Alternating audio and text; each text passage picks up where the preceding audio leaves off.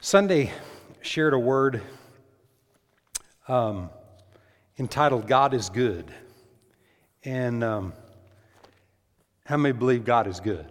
Well, I mean, it's not hard to figure. Well, I don't know, though. Some people think God's not so good, that he's kind of bad and he's mean and he's got a big stick, and every time you do something wrong, he's after you, to take you out.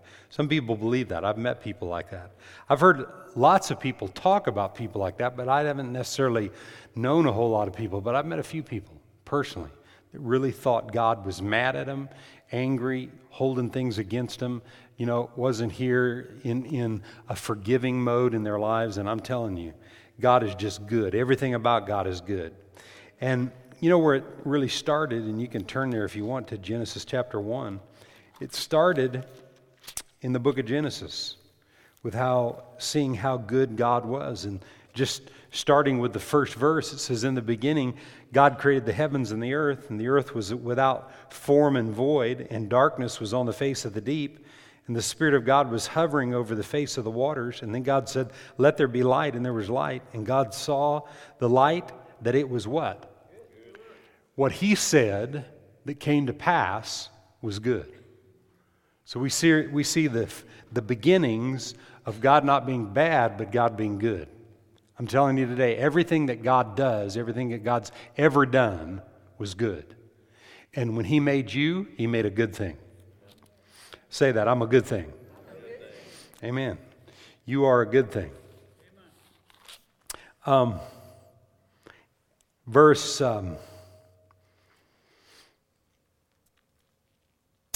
Verse 24. "Then God said, 'Let the earth bring forth the living creature according to its kind, cattle and creeping thing, and the beast of the earth, each according to its kind.' And it was so. And God made the beast of the earth according to its kind, cattle according to its kind, and everything that creeps on the earth according to its kind. And God saw that it was" what? All the animals were good. Then in verse 26 it said, God said, "Let us make man in our image, according to our likeness. Let them have dominion over the fish of the sea, over the birds of the air, over the cattle, over all the earth, and over every creeping thing that creeps on the earth." So God created man in his own image. In the image of God he created him, male and female he created them. Then God blessed them and said to them, "Be fruitful, multiply, fill the earth, subdue it, have dominion over the fish of the sea, the birds of the air, over every living thing that moves on the earth." And God said, "I have given you every herb that yields seed on the face of the earth, and every tree whose fruit yields seed, to you it shall be for food. Also to every beast of the earth, to every bird of the air, and so to everything that creeps on the earth, in which there is life, I have given green herb for food." And it was what? So. Then God saw everything that he had made, and indeed it was very good. Everybody say very good. Not just good, but it was very good. God is good, and what he makes is good. And God created you in his image, and that means that you're good, because God never created anything that was bad. Now, man has attempted creation, but everything that man attempted to create was no good. And man has never created anything that wasn't already created. So anything that man thinks that they dreamed up, what they got was just on loan from God, because he's created it all. Amen? And everything is good. Every human being on planet Earth was created good. When man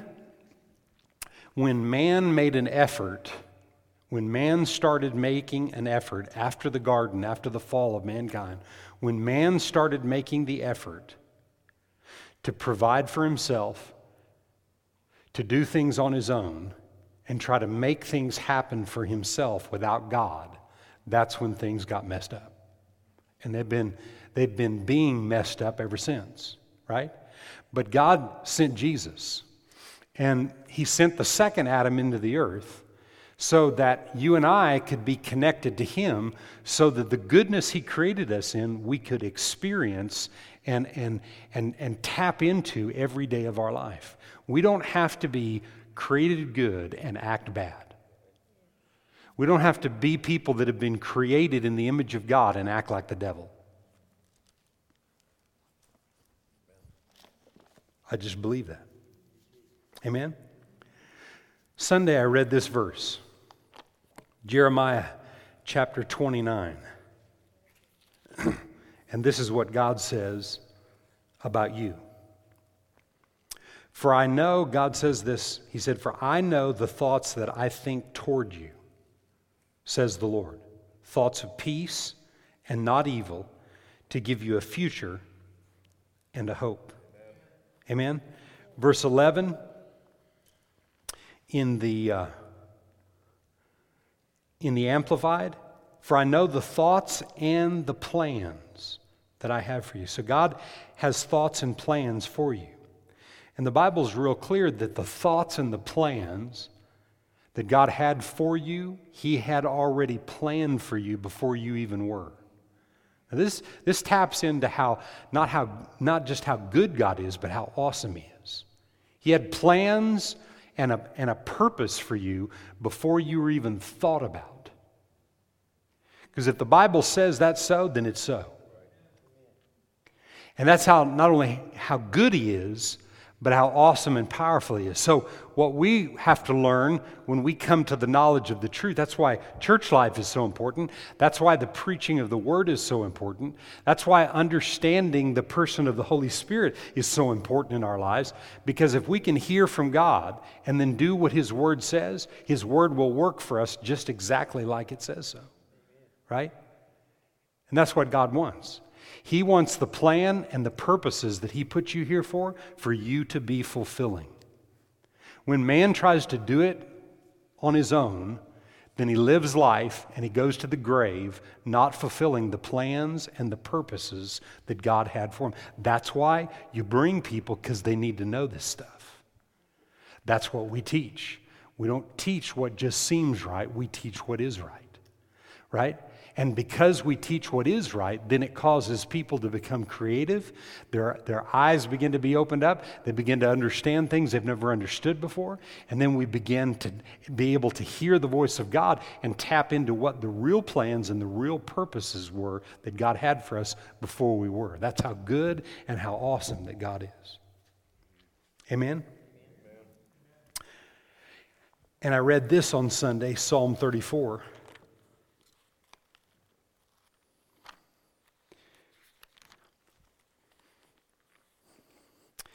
This is a psalm of David, and David said this, I will bless the Lord at all times, and His praise, or the praise of how good God is, will continually be in my mouth. Verse 4 says, I sought the Lord, and He heard me, and He did what? He delivered me from all my fears. Everything that had me gripped, He delivered me. Verse 8 says, oh, taste and see that the Lord is what? He's good. Blessed is the man who trusts in Him. Oh, taste and see that the Lord is good. How can you taste something that's not put before you? One of the reasons for the Friend Day and all of the promotion for Friends Day and beyond is to make us all aware of the fact that people have to be able to be invited to the table. People have to be invited to the party.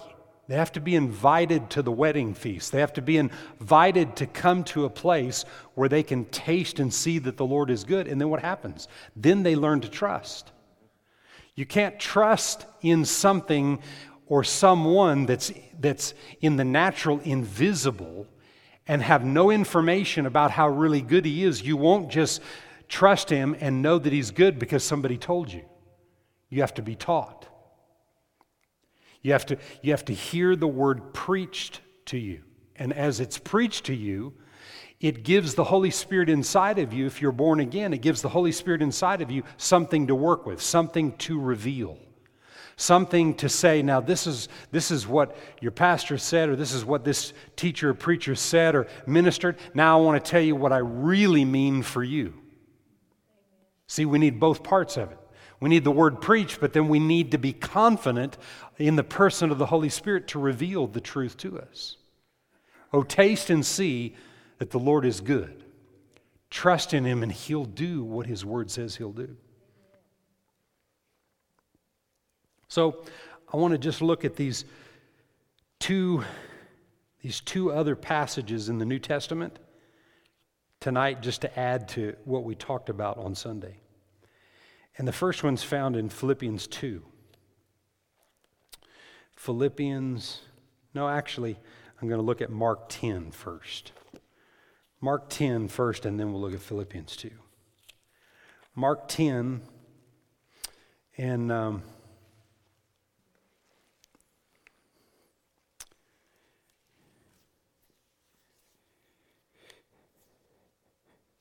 let's just start reading with verse 13.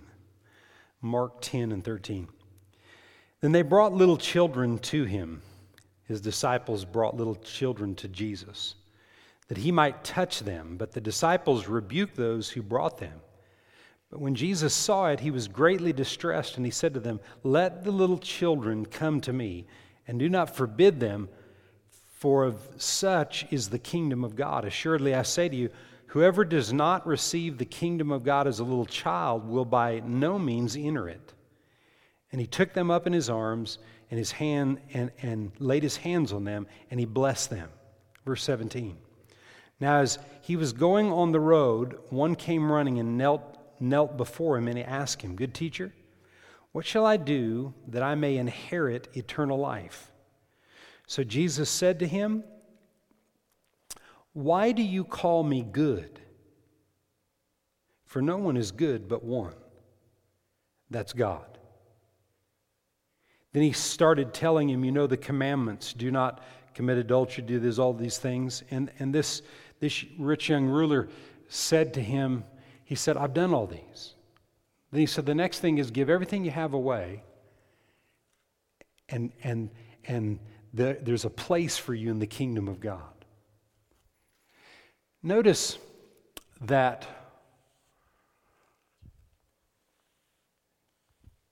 the young man that came to him, he called him good teacher. And Jesus stopped him in his tracks and he said, "Why do you call me good? There's only one good."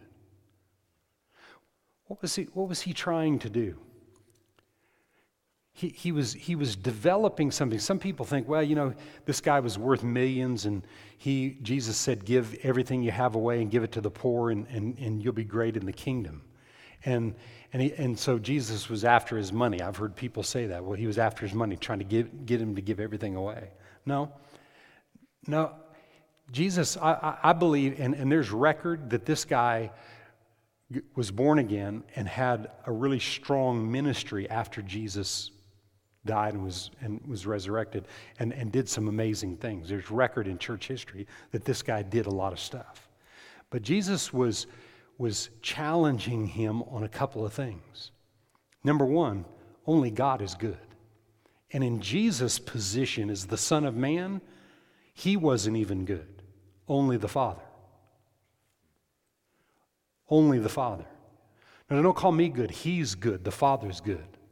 Now, if Jesus, being the living Word, was still in his position in heaven, when a question like that was asked, yeah, he could say that. But the Bible says he humbled himself, came to the earth, so that he could come to our aid. And what he was telling this young man, that you've got to learn how to release everything in life so that the goodness of God is what you yearn and draw from. That's what constantly in life causes you to turn to, is how good God is and not how good you can try to make your life. Because the harder that we try to fix our lives and to labor in our lives without God, the harder we try to do that, the worse things will get. What God wants is for us to know that there's only one good. None deserve to be able to be born again. None of us deserve what the Bible says we are. We're right with God. We're the righteousness of God in Christ. We are right with God because of what Jesus did. And God never wants us to forget that. He's the only one that's good. Only what Jesus did is good and worth even talking about. Everything else is like dirty rags. It means absolutely nothing. But God is so about your and my life. He so wants to be a part of everything that you're doing. And He knows if there's other things that stand in the way, then it hinders Him from being able to be what He has to be in our life for us to be successful, for us to fulfill the plans and the purposes that He had for us. So remember that tonight. God is good, and His desire is that you know that more and more every day, and that continues to be your number one focus, that all your trust is in God and not in anything else. See, Jesus knew that young man's trust was in money.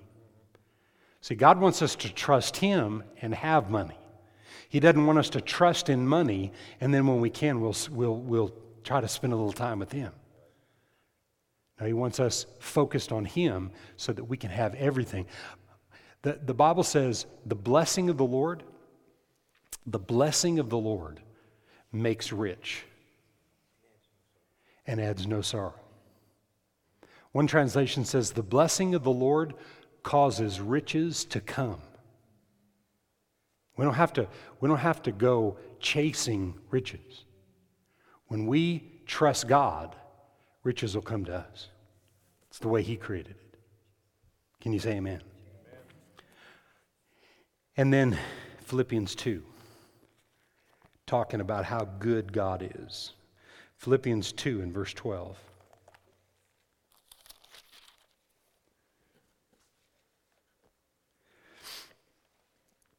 Therefore, my beloved, as you have always obeyed, not as in my presence only, but now much more in my absence, work out your own salvation with fear and trembling. For it is God who works in you both to will and to do for His what? His good pleasure. It's God who works in you and I. See, one of the reasons that it's so important for people to know that God is good and so important for us to get the word out to people that God is good is because when someone realizes that God is good and they begin to trust Him, then what His pleasure is, what His desire is for our life is what begins to work in them, and then He makes sure it comes to pass. Maybe not today, maybe not tomorrow, maybe not next week, month, or year, but it will come to pass if we stay with it. And we develop the trust, and we develop this awareness of how good and how powerful and how everything that He is. He's our Creator.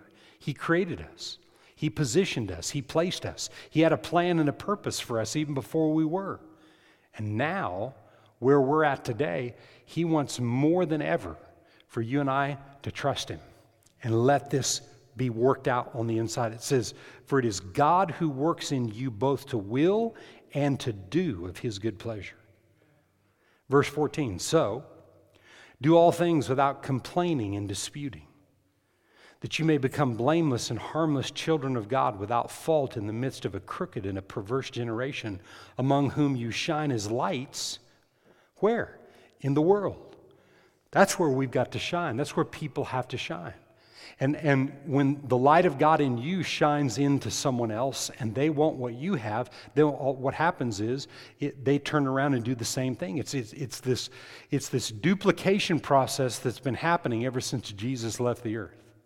And we're to duplicate ourselves in other people by allowing the goodness and the light in us to shine into others. I want to read that again. He said, do all things without complaining and disputing or murmuring, that you may become blameless and harmless, children of God, without fault, in the midst of a crooked and a perverse generation, among whom you shine as lights in the world.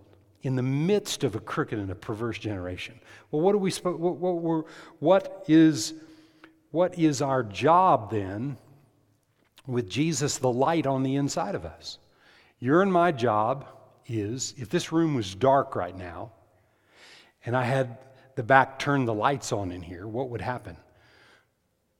All of a sudden, we'd go from, there's no windows in here, and you wouldn't be able to see your hand in front of your face if all the lights are out. But the moment the lights go on, what happens? The darkness is exposed. And that's what we're created to do. Not in a hard way, not in an ugly way, always remembering in yourself where you came from. Remember the trash and the junk that you've done and the things or whatever. And so when we come into other people's lives that are having struggles and difficulties and the things that they're going through, we are to allow the light to expose the darkness, not us. Well, you dirty piece of trash, you need to get over that. Yeah. Just think about where you came from in your life. No, just love people.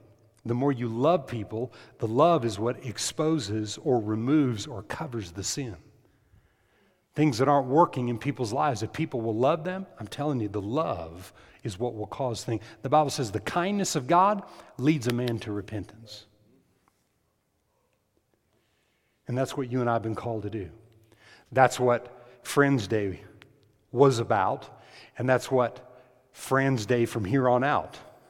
Every day, every Sunday, every time we come together, it's a day to bring a friend. Everybody say, I'm a bringer. Say it again, I'm a bringer.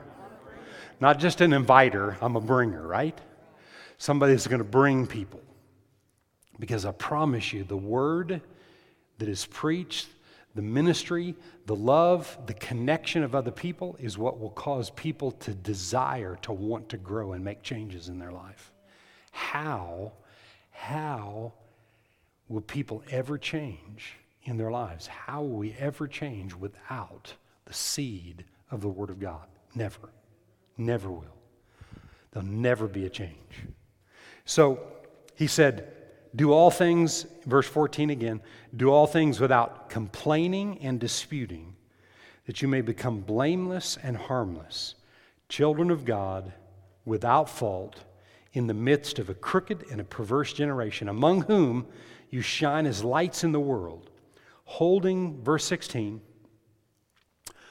holding fast the word of life, so that I may rejoice in the day of Christ, that I have not run in vain or labored in vain.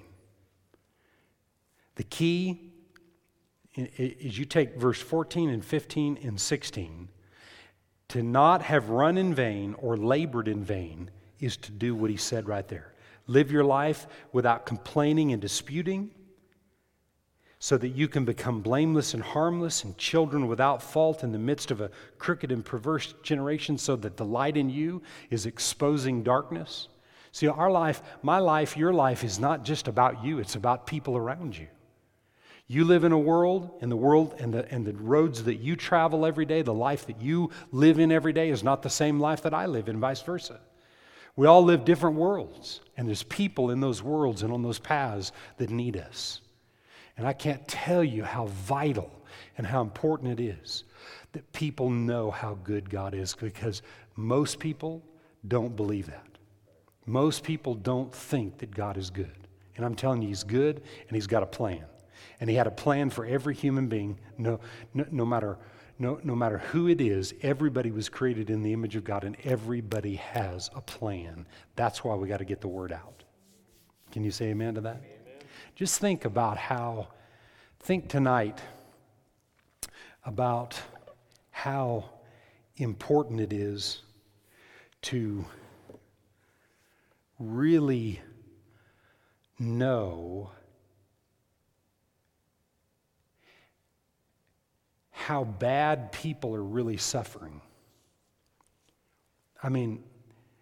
When you're without God in the world, when you've been created in the image of God, and yet you don't have the life of God in you, the light of God is not shining on the inside of you. How difficult it is to face what's out there. Have you ever stopped and thought? There's days for all of us that it's difficult. It's difficult with everybody sitting in here today at different times. There's difficult seasons. But think about doing it without any confidence or knowing how good God is and the plan that He has for you and the resources that are available in the kingdom of God. Think about what it's like to live out there without that. And it doesn't matter. You can be poor, you can be rich, you can have a great job, a horrible job. It doesn't matter. None of the natural things that are added to our life really matters. If you don't have the life on the inside, there's this huge void that's there, and all the things that people try to do to fill that void, none of it works. Because that void is the presence of God.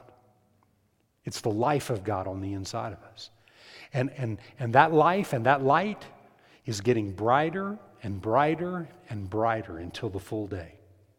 In other words, what should be happening, what God created to happen was in you, your life to get brighter and stronger and more clear and have more understanding until the day you leave this planet. Brighter and brighter and brighter until the full day. And I tell you what, the brighter that you get with the life of God inside of you, based, as a result of your relationship with God, how much you love God, how good you know that God is, how much you draw from that, the brighter it gets in you, those things, other people just pick up on it. And you become a God magnet. Everywhere you go, people just come to you because there's something different about your life. And then, it's not like, Pollyanna or something, like you're skipping, just everything's great and, all that kind of thing. It's not that you have a smile on your face. It's that the light of God is shining because you believe in it. And your faith and your trust is in it. And your faith and trust isn't in things or mammon. Either you'll trust in God or you'll trust in mammon. But the way God set it up is for us to trust Him so we can have it. God desired for you and I to have mammon, to have riches, to have things in life, but because of our trust in Him. See, and when people get that right, when you get the provision thing right, that it's not going after provision that's going to create something in my life, but going after God will create not only provision, but everything else.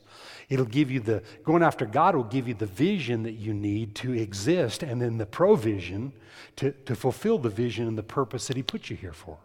But He's had a plan and a purpose for your life before you were. All God wants out of it is for you to tap it every day of your life. So, I came tonight to just encourage everybody in your own life. I've been talking a lot, actually, since July. We've talked a lot about evangelism. We've talked a lot about the lost sheep, the lost coin, and the lost son out of Luke chapter 15. We've talked a lot about giving ourselves for other people. But I believe that's the key to every human being's success, to get their mind and their focus off themselves and over onto what we can do to help other people. I believe that's the key.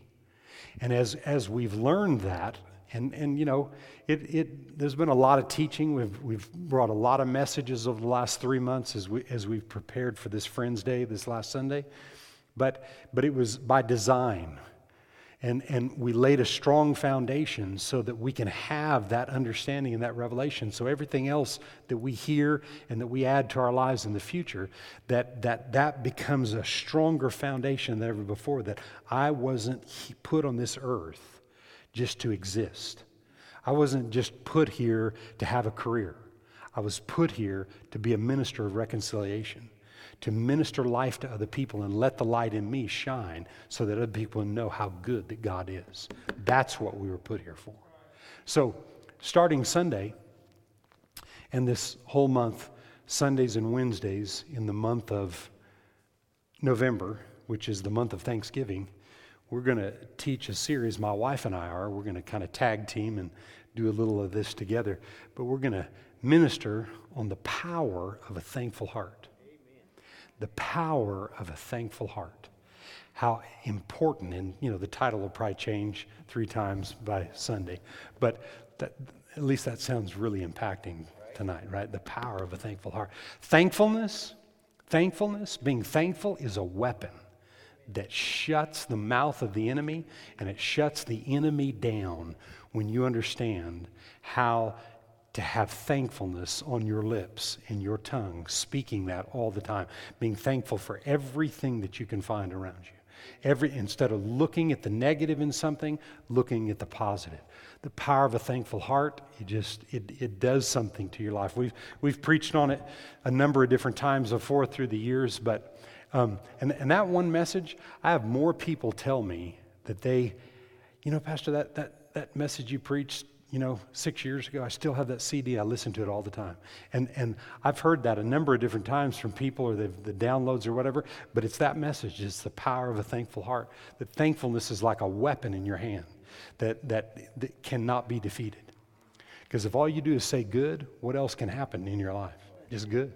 You reap what you sow, right? So anyway, my wife she and I are going to teach it together, and it's going to be a great series all the month of November on Sunday and Wednesdays other than the worship Wednesday. Amen? Father, we thank you tonight